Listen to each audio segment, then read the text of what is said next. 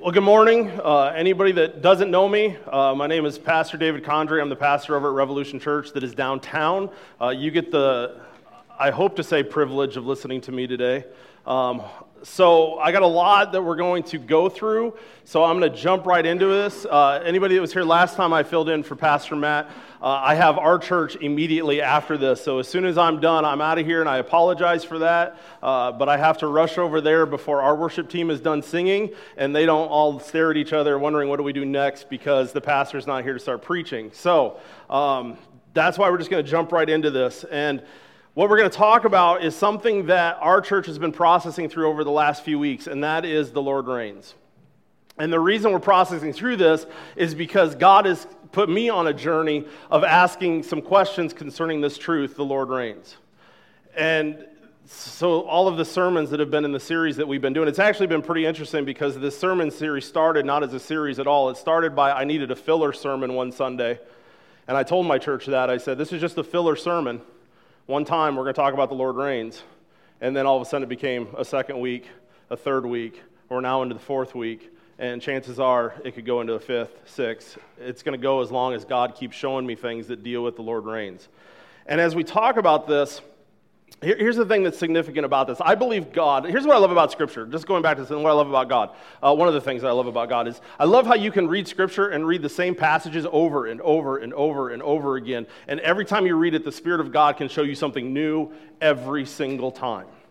Because one of the things that God does that's amazing as we mature and as we grow as Christians is He allows us to look at Scripture through different lenses that we never looked at it before. All right, that's how awesome God is. He's so amazing. He'll take Scripture and He'll let us look at it through maybe a lens of love. He wants us to look at that Scripture through a lens of love, saying, hey, I want you to understand this through the love that I have for you. But then next time He might come back and He'll say, now I want you to look at it from a different lens. So as an example, as we were doing our singing before I came up here, and we were doing that last song, and it says, earth has no sorrow that heaven can't heal, right? And as I'm sitting there going, wow, what an amazing truth.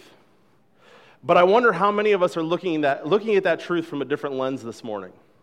See, some of us might be looking at a lens of, man, God is awesome and He loves me more than anything, and He will heal my hurts. Some of us might be looking at a lens through forgiveness, mercy, whatever those lenses are. I all of a sudden sat there and going, man, that's an awesome truth through the lens that God reigns. And let me explain why. That verse or that statement said, earth has no sorrows that heaven can't heal. You know what's awesome? The difference between earth and heaven right now? God reigns supreme in heaven. There's no sin. There's no darkness. There's no hurt. There's no division. There's no nothing. God reigns supreme in heaven. That's why in the Lord's Prayer we pray, Thy kingdom come, Thy will be done on earth as it is in heaven. Literally that prayer, we're praying that the reign of God that is existing in heaven will come and reign here on earth. So we see things, we can see things from different perspectives or different lenses. So as we go through this morning, I want to explain on the onset as we begin. I want to encourage us and challenge us to look at the stuff we're going to look at this morning through the lens that God reigns, that our Lord reigns. And that's the lens. So some of this stuff, there might be moments where it might feel a little uncomfortable. Might feel a little, I don't know if I really technically agree with that. That's okay, because we're going to challenge the lens in which we look at this stuff. It's not wrong to look at it from different lenses. If you look at some of this stuff through the lens of love or mercy or forgiveness, any of those, that's fine, because it all is from God. And so I want us to understand that. The other thing I want you to understand is I'm not just here this morning to fill some time for Matt. The other thing I want us to understand is I'm not here to, hear me on this, because I'm not here to make you feel good. What I'm here to do is one of three things. God's going to use me either, if you don't know Jesus, you're going to get introduced to Him this morning. If maybe you're in a little bit of a situation where your relationship isn't where it's supposed to be with Jesus, then I pray He uses me to get you a little bit closer to getting right. And if you're on a path where you are growing, maturing, my prayer is that He uses me to get you even closer. That's the goal and intention of this morning. So would you join me just real quick for a moment, and let's just pray together as we begin. Father God, we give you praise for the time that we've had already this morning. It's a glorious and beautiful day because this is the day that you have created. You've ordained it. You've determined what's going to take place this morning. Lord, we give you the praise in that, the fact that you do reign. And as we enter into this time of looking into your word, I pray that you allow no words to come out of my mouth except what is truth and what is pleasing to you. I pray that nothing is able to come out of my mouth except what is allowed by your Spirit, who is the ultimate teacher of us. I pray that your Spirit be here among us, move heavily among us, open our ears, open our hearts, allow us to get excited about the relationship that you call us into through your Son, Jesus Christ. We give you praise for the privilege and the opportunity to gather together, all in the name of Jesus our Lord. Amen. All right, so again, we're going to talk about the Lord reigns. And it's intriguing because, like I told you, I'd never had a sermon planned out over the last few weeks. And then I actually kind of not blame in a bad sense, I blame your church actually for this sermon. And here's why. One day I was coming in here to talk to Matt, and as I was walking in, I've seen it several times, and I actually noticed once again the Titus 2 scripture on the front. And as I looked at it, all of a sudden, God and I had this little quick conversation saying, hey, we're going to talk about that a little bit, him and myself. And so I say that because it was an amazing opportunity for God to show me some different things as he changed the lens in which I even look at Scripture. But to start this, I want us to start with, did I not turn this on? I turned it on. All right, where do I need to point? Because it ain't going.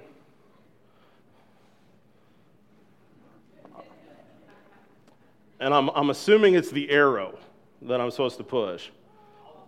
Okay. This is going to be interesting. Hey, God still reigns. It's okay.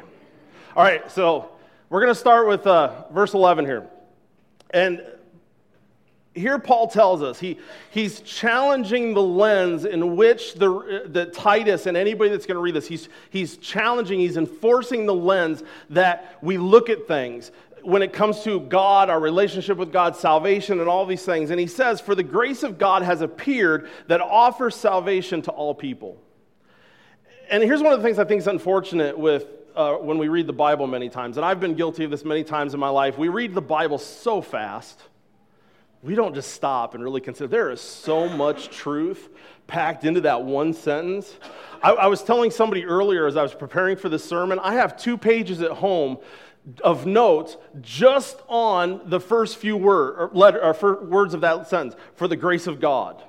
There is so much truth packed in there. And here's what I want us to understand in all of this. Paul is reminding us that everything we're going to talk about today, everything we ever talk about when it comes to Scripture, everything we always talk about when it comes to Jesus and our relationship with him, everything we talk about when it comes to the church, none of it is possible if it wasn't for the grace of God. None of it. Everything we consider and look at as Christians and as followers of Christ, everything about life, we must look at it through the grace of God. I mean, think about this for a moment. You and I wouldn't even be here right now if it wasn't for the grace of God. You wouldn't have got out of bed this morning if it wasn't for the grace of God. Right now, you wouldn't be breathing if it wasn't for the grace of God.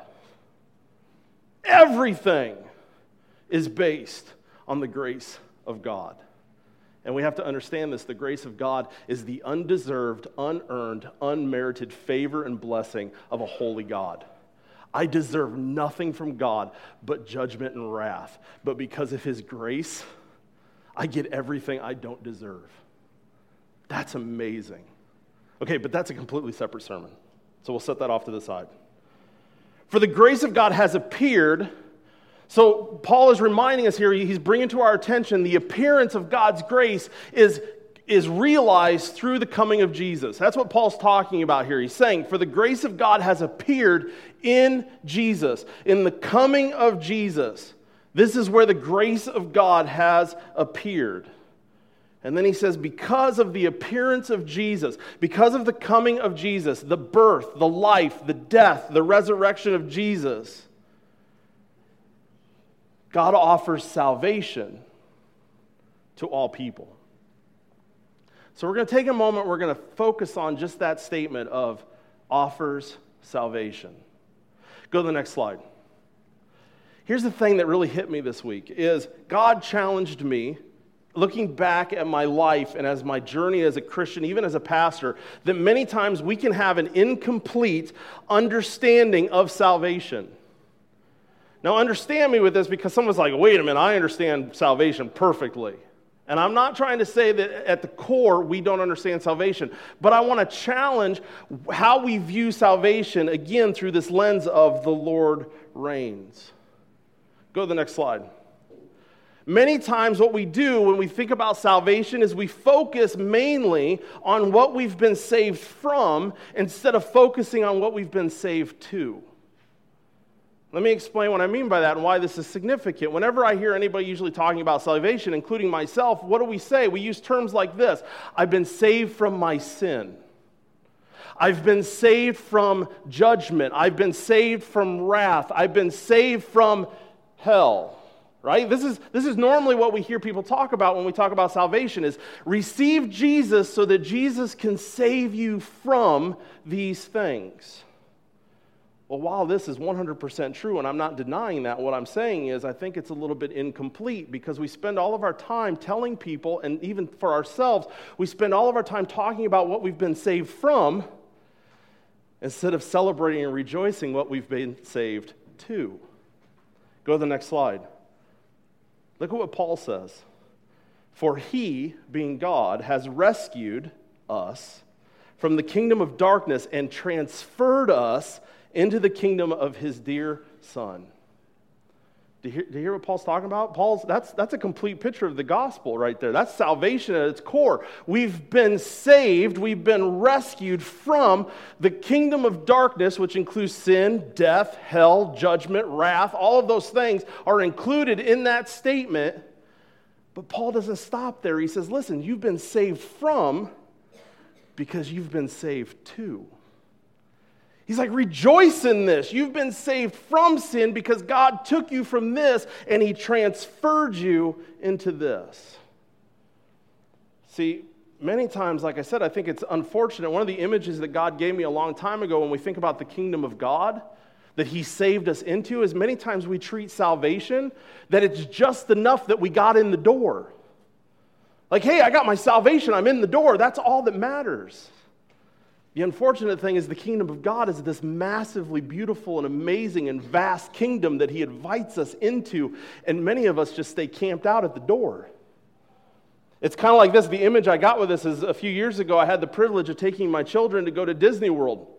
And you go to Magic Kingdom, right? You walk into Magic Kingdom, and this is the image I got. You walk in, and you're just like, oh my gosh, I'm at Magic Kingdom. First time we ever been, my children were freaking out. I could say at that moment, I went to Magic Kingdom. I could say that. But if all we would have done is stayed at the front, we never would have experienced the beauty and majesty of Magic Kingdom. Right? And this is what I think many of us do as Christians when we talk about our salvation. It's like, yeah, I've been saved from that, and I'm in the door, but we fail to embrace what we've been saved into. And we fail to embrace this beautiful thing that God has offered to us and given to us. But here's the thing I want to focus on this morning, is this word kingdom just for a moment. Go to the next slide. A kingdom equals a king. See, here's the point. When you hear the word kingdom, I don't know what comes to your mind, but here's what comes to my mind. There is no such thing as a kingdom unless there's a king. That's what makes a kingdom is there's a king. There has to be a ruler over that kingdom. Go to the next slide. And king equals reign. So I want you to think about this just for a moment. Colossians chapter 1 again said, for he rescued us from the kingdom of darkness and transferred us into the kingdom of his dear Son. Kingdom equals the king, who is Jesus. And Jesus as the king means that he has sovereign rule and reign over his kingdom. So if I say I'm part of God's kingdom, if I'm part of the kingdom of the Son, then that means Jesus has complete authoritative rule over me. Not a little bit, not just some, not 99%, 100% Jesus rules in my life. Now, do I get that perfect all the time? No, because I'm a stubborn brat. I'm rebellious.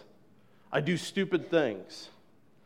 And when those moments happen, my king that reigns, he disciplines me because he loves me. So I don't want anybody to say here going, oh my goodness, man, if I'm supposed to have 100% reign of God in my life, then I'm just messed up. Congratulations, little secret. I tell my church this all the time. You are messed up. All of us are messed up. You're broken. It's okay. But Jesus isn't. The difference of what we're talking about is whether or not I accept his reign. Right? If I accept his reign, then I follow him. And when I mess up, I accept his discipline because I accept his reign. Go to the next slide. Here's the truth I want us to think about just for a moment. Salvation is not just about forgiveness. That's what we talk about many times when we talk about salvation. We make it out that salvation is just about forgiveness of our sins. Go to the next slide. In fact, though, salvation is not just about forgiveness. It's actually about having King Jesus reign over our entire lives. It's not just about being forgiven. It's about actually putting myself under the reign of Jesus. Allowing Jesus to become my king. Allowing Jesus to become my everything. Allowing Jesus to become the authoritative voice in my life. This is what it means to be saved because, again, remember what Paul said. We've been transferred from a kingdom of darkness to the kingdom of the Son. And now I'm not just forgiven, I'm under the authoritative reign of the King. This is important to understand because, again, I want to challenge our view of salvation. Go to the next slide. This is Romans chapter 10. Notice what Paul says. He says that if you confess with your mouth Jesus is Savior. No. If you confess with your mouth that Jesus is Lord. If you confess with your mouth that Jesus is Lord and believe in your hearts that God raised him from the dead, you will be saved. See, again, I'm not trying to take away from the fact that we're forgiven. That's a major aspect of salvation. But I want us to go one step further to see that God never asked us to be a church that proclaims that he is just Savior. We're meant to be a church that proclaims he is Lord. That Jesus reigns. And when you think about that statement that God raised him from the dead, this challenged me because, again, I have always believed that God raised Jesus from the dead. I grew up in church. I was born in church. I mean, there are still people in this town today that like to remind me every time I see them, I changed your diaper. And it's like, I'm 40 years old. I don't care. But they like to tell me that. I have grown up in church. I've sung all of the songs. I've done everything. I've learned all the stories, everything. And then all of a sudden I saw this where it says God raised him from the dead. And instantaneously I looked at it from a different lens. I don't like this microphone at all. And here's what I mean by that, is looking at it through a different lens. Go to the next slide and let's see what Paul tells us happened when Jesus was raised from the dead. In Ephesians chapter 1, Paul says that when Christ was raised from the dead by the Father, he was seated, that the Father seated him at the right hand in the heavenly realms, far above all rule and authority, power and dominion, and every title that can be given, not only in the present age, but also in the one to come. Do you not see that Paul is proclaiming that when Jesus was rose from the dead, when he came back from the grave, God placed him in the position of authority that he has as king? That's what happens. So when Paul tells us salvation is found when we confess Jesus as Lord and we believe that we raised him from the dead, we're not just believing that Jesus came back to life. We're believing that Jesus is enthroned above as king. That he has been positioned above every rule and authority. I love this because if we started looking at our lives and our world through the lens that Jesus reigns, man, some of the stuff that happens in this world really does not matter. I mean, I'm not opposed to anybody keeping up with current events, but I could really care less what the news says. I could really care less what any leader of some country says. I could really care less of any of the division that goes. Jesus warned us of all of it. He says, listen, there's going to be wars, rumors of war. There's going to be earthquakes, famine. There's going to be hatred. It's going to get bad. But you know what? My Jesus still reigns. Nothing changes that. Oh, the kingdoms of the world can actually come against him all they want, and Jesus just looks at him and smiles and laughs. In fact, Psalms actually tells us that. So when we believe that Jesus was raised from the dead, this is what we're believing. But I want you to see from Scripture. I'm going to throw a lot of Scripture at you this morning, if you haven't thought I have already. Go to the next slide. Paul continues this in Philippians, and he says, therefore, God exalted him to the highest place and gave him the name that is above every name, that at the name of Jesus every knee should bow in heaven and on earth and under the earth, and every tongue confess that Jesus Christ is Lord, to the glory of the Father. I think Scripture is pretty clear of putting it before us that Jesus reigns. That the fact that he was raised from the dead, because this is actually a continuation of Paul's, if you know the passage, Paul talks about this. He says, your attitude should be the same as Christ Jesus, who, being in the very nature God, did not take equality with God something to be grasped, but instead made himself a servant, taking on human likeness, suffering, becoming obedient, even obedient unto the cross, dying for us. And then Paul says, therefore, because of that, God has exalted him, that every knee shall bow and every tongue confess. Again, not confessing that Jesus is Savior, confessing Jesus is Lord. Go to the next slide. Jesus is not Lord because he saves. Hear me on this. Jesus is not Lord because he saves. It's not because Jesus saves us that he gets the privilege to be called Lord. No, in fact, go to the next slide. Jesus saves because he is Lord. See, this might seem, well, yeah, okay, that kind of makes sense, but I want to tell you, one of the things that I think God's challenging us as a church today is he's saying, listen, you got to change the foundation, the framework, the lens in which you understand this thing called Christianity. Jesus didn't earn the right to be your Lord because he saved you. He saved you because he's your Lord. And those that understand this by faith receive the forgiveness that Jesus offers. See, it's almost like if we reverse it and we say, well, Jesus gets to be Lord because he saves me, it's almost like I get to do Jesus a favor. Like, Jesus, thanks, I appreciate it. I appreciate going to that cross and dying for me. You know what? And to help you out and to do you a favor, I'll let you be Lord of my life. How's that?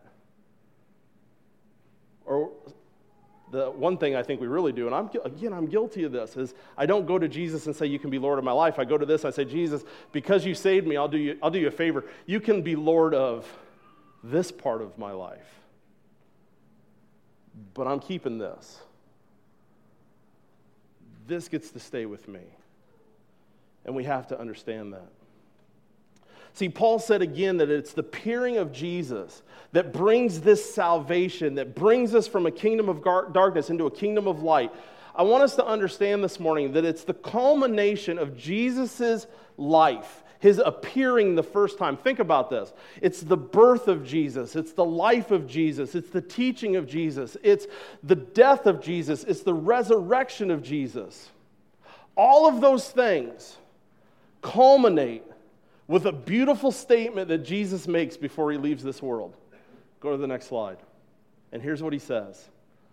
All authority in heaven and on earth has been given to me. Therefore, go and make disciples. Everything Jesus did in his first appearing, right? Everything, like I said, his birth, his life, his teachings, his miracles, his death, his resurrection, all comes together to this one point where Jesus says, all authority is mine. Notice what Jesus says. He doesn't say some authority, a little authority, most authority. All authority is mine.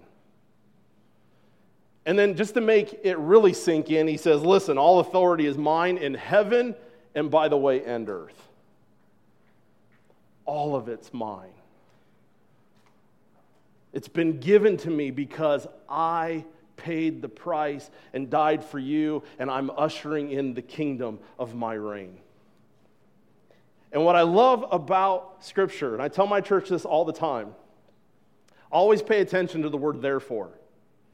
Anytime you see the word therefore, pay attention to it, right? And here's why.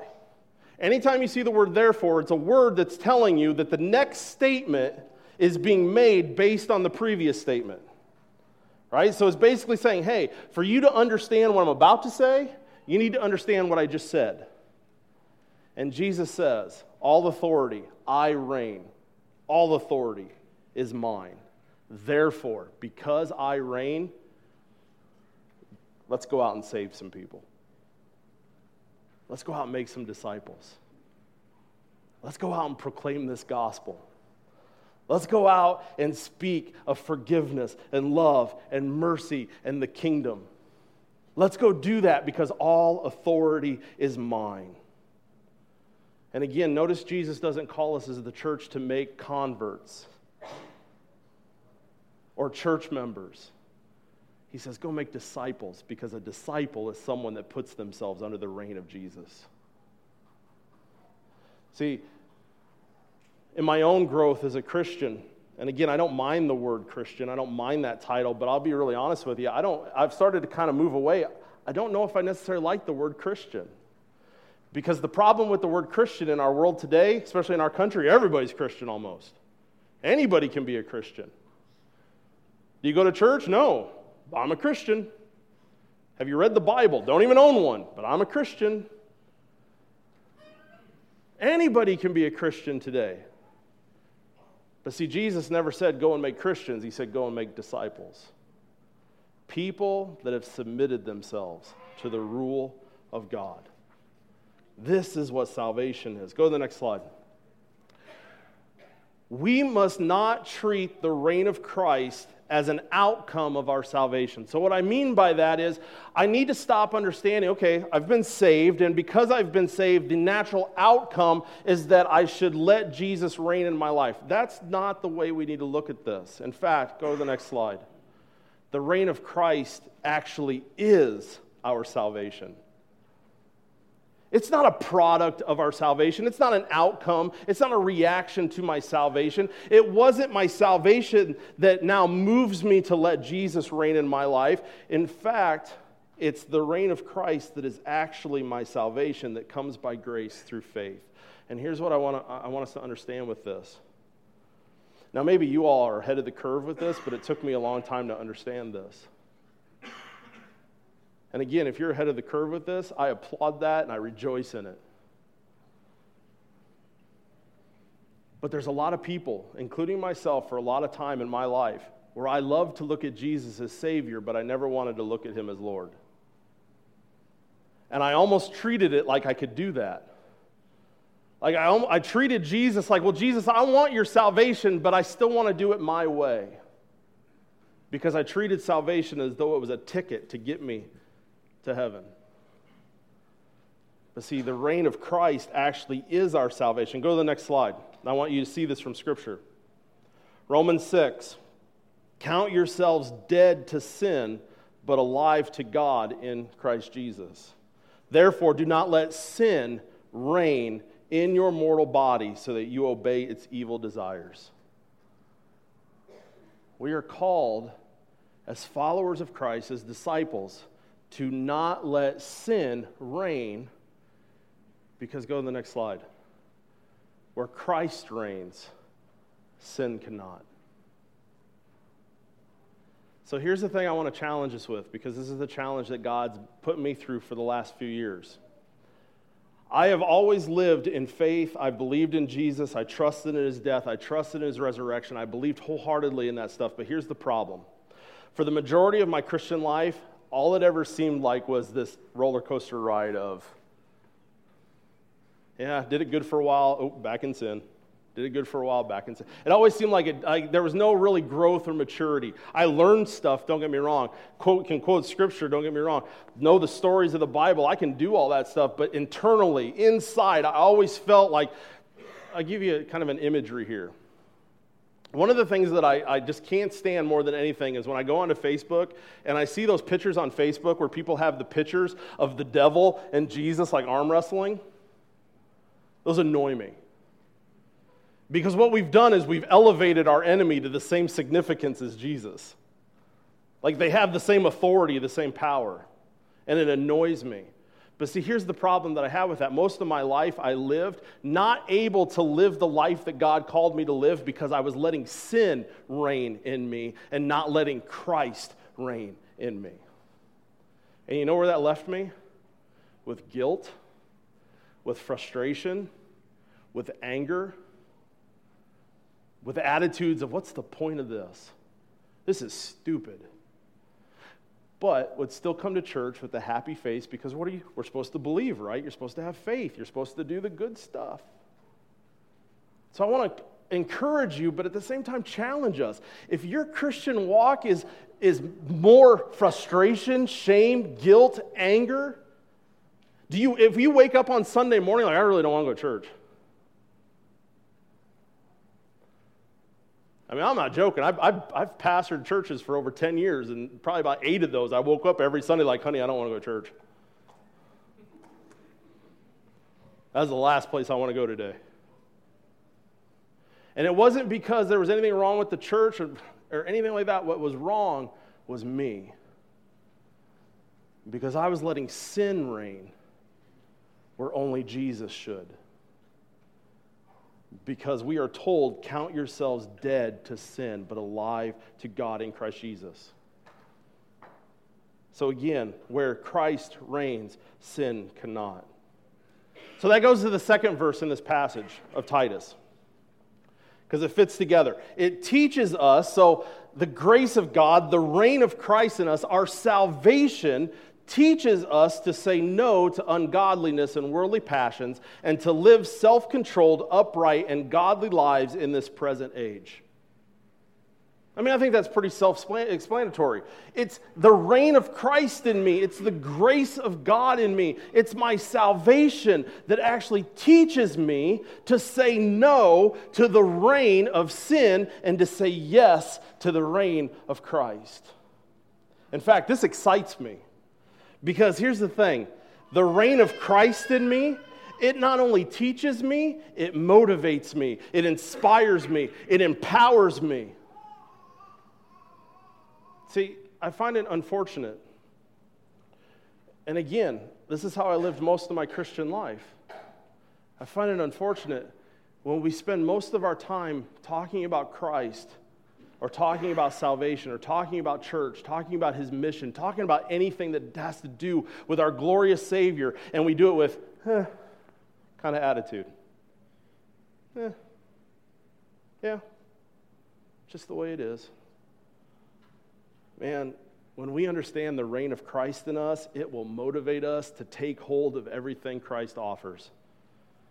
It will inspire us to take hold of everything Christ offers. It empowers us to do it because it teaches us to say no to ungodliness and worldly passions and instead to take hold of a self-controlled, upright, and godly life in this present age. You know what that tells me? It tells me that this present age tells me that through Jesus and his authority in my life, I am able to live in such a way that sin has no authority or power or reign over me. Because this present age, it tells me that I can say no to all of those things. I want to encourage us a little bit with some other passages that Paul says. Go to the next slide. Or this is Peter, actually. Peter tells us in 1 Peter, he says, him who called you out of darkness, right? Out of that kingdom of darkness and into his marvelous light. Anybody ever heard the song Marvelous Light, the worship song? You guys do that one here? Into marvelous light I'm running. Oh, I love this song. The lyrics, into marvelous light I'm running, out of guilt, out of shame, right? This idea of, I'm not focusing on what I'm running from, man, I'm focusing on who I'm running to. Can I encourage us or challenge us or you just motivate us to ask the question, in your daily life, who are you running to? What are you striving for? What excites you? What gives you passion? I'm telling you, the world can offer some stuff, but sooner or later it doesn't offer enough, man. Jesus is the only one. The reign of Jesus motivates us to run out of this darkness and into his marvelous light. Go to the next slide. Ephesians again, Paul says this. For you were once darkness. Reminder, back again to that Colossians chapter 1 verse. Colossians 1 that tells us that he's taken us, he's rescued us from the kingdom of darkness and transferred us to the kingdom of the Son. You were once darkness. That was the kingdom that we were part of. But now you are light in the Lord. That's salvation, right? Live as children of light. Live in the kingdom that you've been transferred to. And find out what pleases the Lord, because he's the one that reigns. I mean, you start looking at Scripture a little bit different when you start looking at it through this lens of the Lord reigns. Like, this is all kingdom-focused stuff. He's saved me from a kingdom of darkness. He's brought me to a kingdom of light, and I am going to live my life for what pleases him, because he's the one who reigns. Going on in Romans, go to the next slide in Romans, Paul says this. He says, now that you have been set free from sin, right? Broken the reign of sin in us, and have become slaves to God, the reign of Christ in us. The benefit you reap is holiness, and the result is eternal life. Man, when we embrace the reign of Christ and allow him to break the reign of sin, the benefit that we reap is holiness, and the result is eternal life. Now, I want to challenge us real quick. I do this with my church sometimes, a little bit smaller a group, but I ask them questions sometimes. So I'm going to ask a question. I'm going to see if anybody can answer this for me. This is actually, you answer if you know this. According to Jesus, and this is in John chapter 17, what is the definition of eternal life? Does anybody know? To know God. See, eternal life is not heaven. Eternal life is not, I get my mansion and I get to walk on streets of gold. Eternal life is not all my pain goes away and all my tears are wiped away. Oh yes, those are the benefits of when I get to heaven. Those are the benefits of walking into the kingdom. Those are the benefits of leaving this life. But that's not what Jesus says eternal life is. Jesus says this is eternal life, that you know the Father and the Son.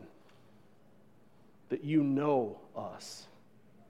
That you are intimate with us, that you understand us, that you're growing with us, that you're maturing in us, that you're experiencing more and more of us. See, again, I want to challenge us as Christians. We need to stop looking at our salvation as a ticket that gets us to heaven. We need to see our salvation as right here and now, because Jesus reigns in us. And because he reigns in me, I get to know him intimately. Go to the next slide. I want us to also understand this morning that when we choose to commit, every step of holiness that we take, every step where we say no to worldly passions and ungodliness, every step we take away from that reign of sin, it allows us to go further into the reign of Christ. And when we go further into the reign of Christ, we go deeper into his kingdom of glory. Remember how I said before, it's like walking into Magic Kingdom. Every time I say yes to Jesus and every time I say no to sin, I get to go further into the kingdom. And I get to see the next amazing thing that God has around the corner in his kingdom. And here's the cool thing about the kingdom of God. You're never going to experience all of it on this side of heaven. So there's never a moment where you can say, I've seen enough. That's the beauty of God. He's endless. He's matchless. There's no limit to his kingdom. And then here's the last thing we're going to talk about. Go to the next slide. Every step of holiness that we take, again, every time we say yes to God and we say no to sin, it prepares us for our blessed hope. Go to the next slide. The verse that I hope everyone knows and understands, while we wait for our blessed hope, the appearing of the glory of our great God and Savior Jesus Christ. This is the ultimate. This is what we're heading for. This is what I'm striving for. I'm not striving just to make my life better. I'm not striving just to find happiness. I'm striving because I know someday my King is coming. And I'm going to see my Jesus face to face. Go to the next slide.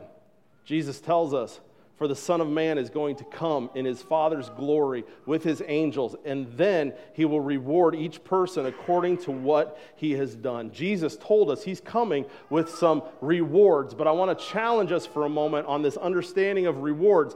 What Jesus means by rewards is there's going to be some that it's going to seem like an awesome reward. To others, it's not going to seem like a great reward. What it is, he's going to come with the payment we deserve. And I want us to see that as I end our time together this morning when we talk about the reign of Christ. The first thing I want us to understand that when Jesus comes and he brings his reward, the first thing, go to the next slide, he's bringing vindication. And I'll explain what I mean by this based on what Paul teaches. Vindication, go to the next slide. This is the passages from 2 Thessalonians. Paul says, all this is evidence that God's judgment is right, and as a result, you will be counted worthy of the kingdom of God, for which you are suffering. God is just. He will pay back trouble for those who trouble you and give relief to you who are troubled. Go to the next slide. Paul says this will happen when the Lord Jesus is revealed from heaven in blazing fire with his powerful angels. This is our blessed hope.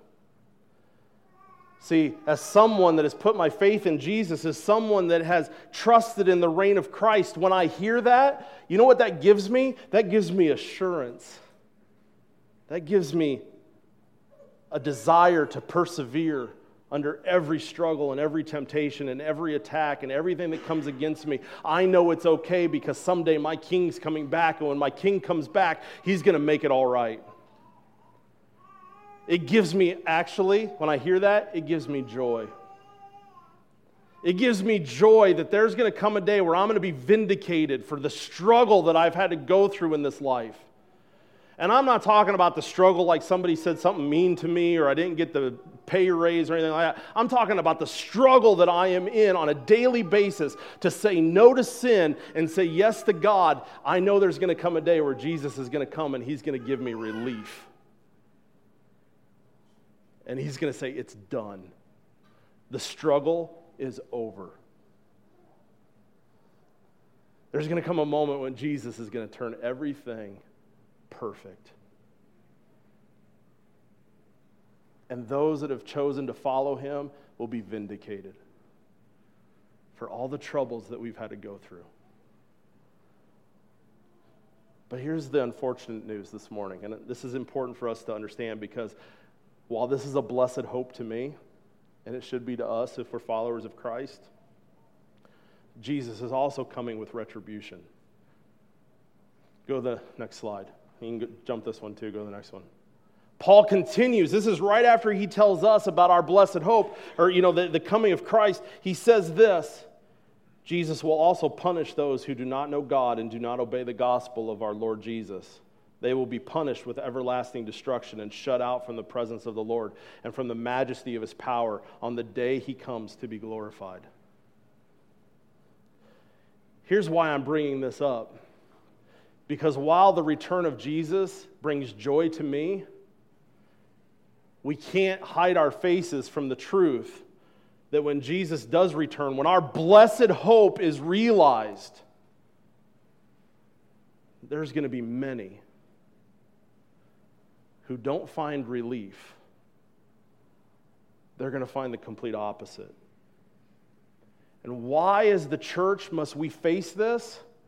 Because when we celebrate the coming of our Lord, when we embrace that and we want that, the reality of what also is going to happen should motivate us to be serious about our purpose here on earth.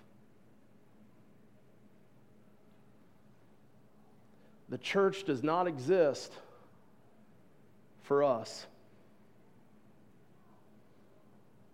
Never has, never will. The church exists for everyone that is still living under the reign of sin. for us to be used by Jesus to try to get them to experience our blessed hope. This is why we have to face this when we talk about the reign of Christ, because the reign of Christ is going to bring joy to me, but it's going to bring terror to many others.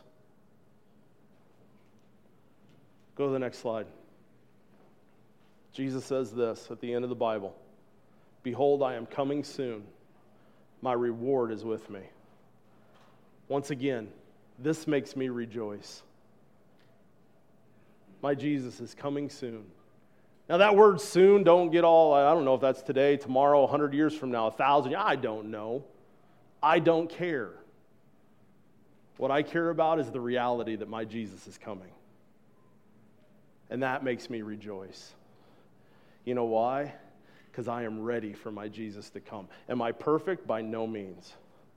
But I am ready to see my Jesus face to face. Now, if you asked me that 2 or 3 years ago, it would have been a completely different answer. So as we end this morning, as I end this portion of this time, here's my question for us. When you hear the truth that the King of Glory, the one that reigns, is someday soon coming again, and we will stand before him face to face, does that bring joy to you, or does that bring concern?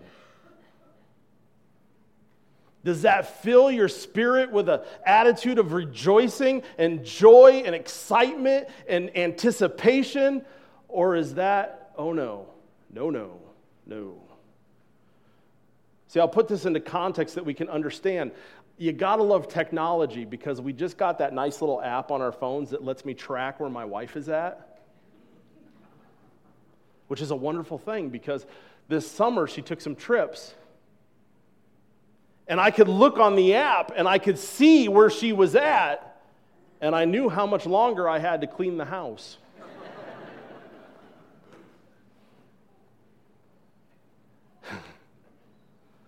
But see, here's the thing I want us to understand. Some of us might be sitting here this morning and our house seems out of order. And the thing is we don't have a nice little app that we can look at and tell us, well, Jesus is only about 2 years off or 5 years off or 100 years off. And some of us get freaked out when we think about, well, if he just pops in right now, my house is in no condition for him to show up. I'm not ready for Jesus to show up. I want to encourage you with something. It's okay. And now here's what I mean by that. I say this at Celebrate Recovery. It's okay not to be okay, but it's not okay to stay that way. It's okay if right now your house is out of order and you're not ready, but it is not okay to stay that way. Jesus is cool with it. He's looking at you saying, you know what? I know right where you're at. I know your house is messy already. I don't have to show up. I know your house better than you know your house. It's okay, but it's not okay to stay that way. Here's the thing I want us to just have as we end. Jesus reigns, and the reign of Jesus cannot be ignored. We can live our entire lives ignoring Jesus and the reign that he has. But there will come a day where every single one of us is going to stand before him. And we were told from Scripture that at that moment, every knee shall bow and every tongue confess. Many will confess with joy and celebration and worship. But many others are going to confess with fear and terror because they know what's coming. It's our job to challenge one another to be on the side that rejoices, because we live our lives now with him reigning over us. So again, as I pray, and you continue with worship, and you go on about your day, here's the question. At this moment, is Jesus reigning in your life? Is he reigning in your life? Again, doesn't mean you're perfect. but it means you've submitted to his authority over you entirely. This is true salvation, because then I get to live in his kingdom. Let's pray. Father God, I give you praise this morning for our time together. Lord, what an amazing opportunity just to gather with fellow brothers and sisters in Christ, to worship you together, knowing that, Lord, your church is so much bigger than just a name on a door, a name on a sign. Lord, your kingdom is so much larger than that. And this morning, Lord, I pray we rejoice at the kingdom that you offer to us, the relationship that you offer to us to be king over our lives, the king that provides for us, the king that protects us, the king that is there for us, the king that disciplines us, the king that has authority over everything. Lord, I pray that all of us here this morning, whether we're there yet or not, I pray that this be a moment that moves us closer to celebrating your reign in our lives, to receiving your reign in our lives. Seeing it for what it is, this is true salvation. Not that I'm just forgiven, but I've been forgiven and the King has brought me home. The King is now over my life. The King has control. Lord, fill us with that this morning. Get us excited about that this morning. Let that impassion us. Let that motivate us. Let that just fill us with anticipation for what that means. Not for someday in heaven. Well, yes, Lord, I look forward to that. But Lord, your kingdom is here, right here and now, because you reign in the hearts of all those that put trust and faith in Jesus. Lord, let us not lose sight of that. Let us not forsake that. Let us not lose any opportunity for what that is on a daily basis. Lord, I pray a blessing upon this church. I pray a blessing upon everybody here. Pour out your Spirit upon them. In the name of Jesus Christ, our Lord. Amen.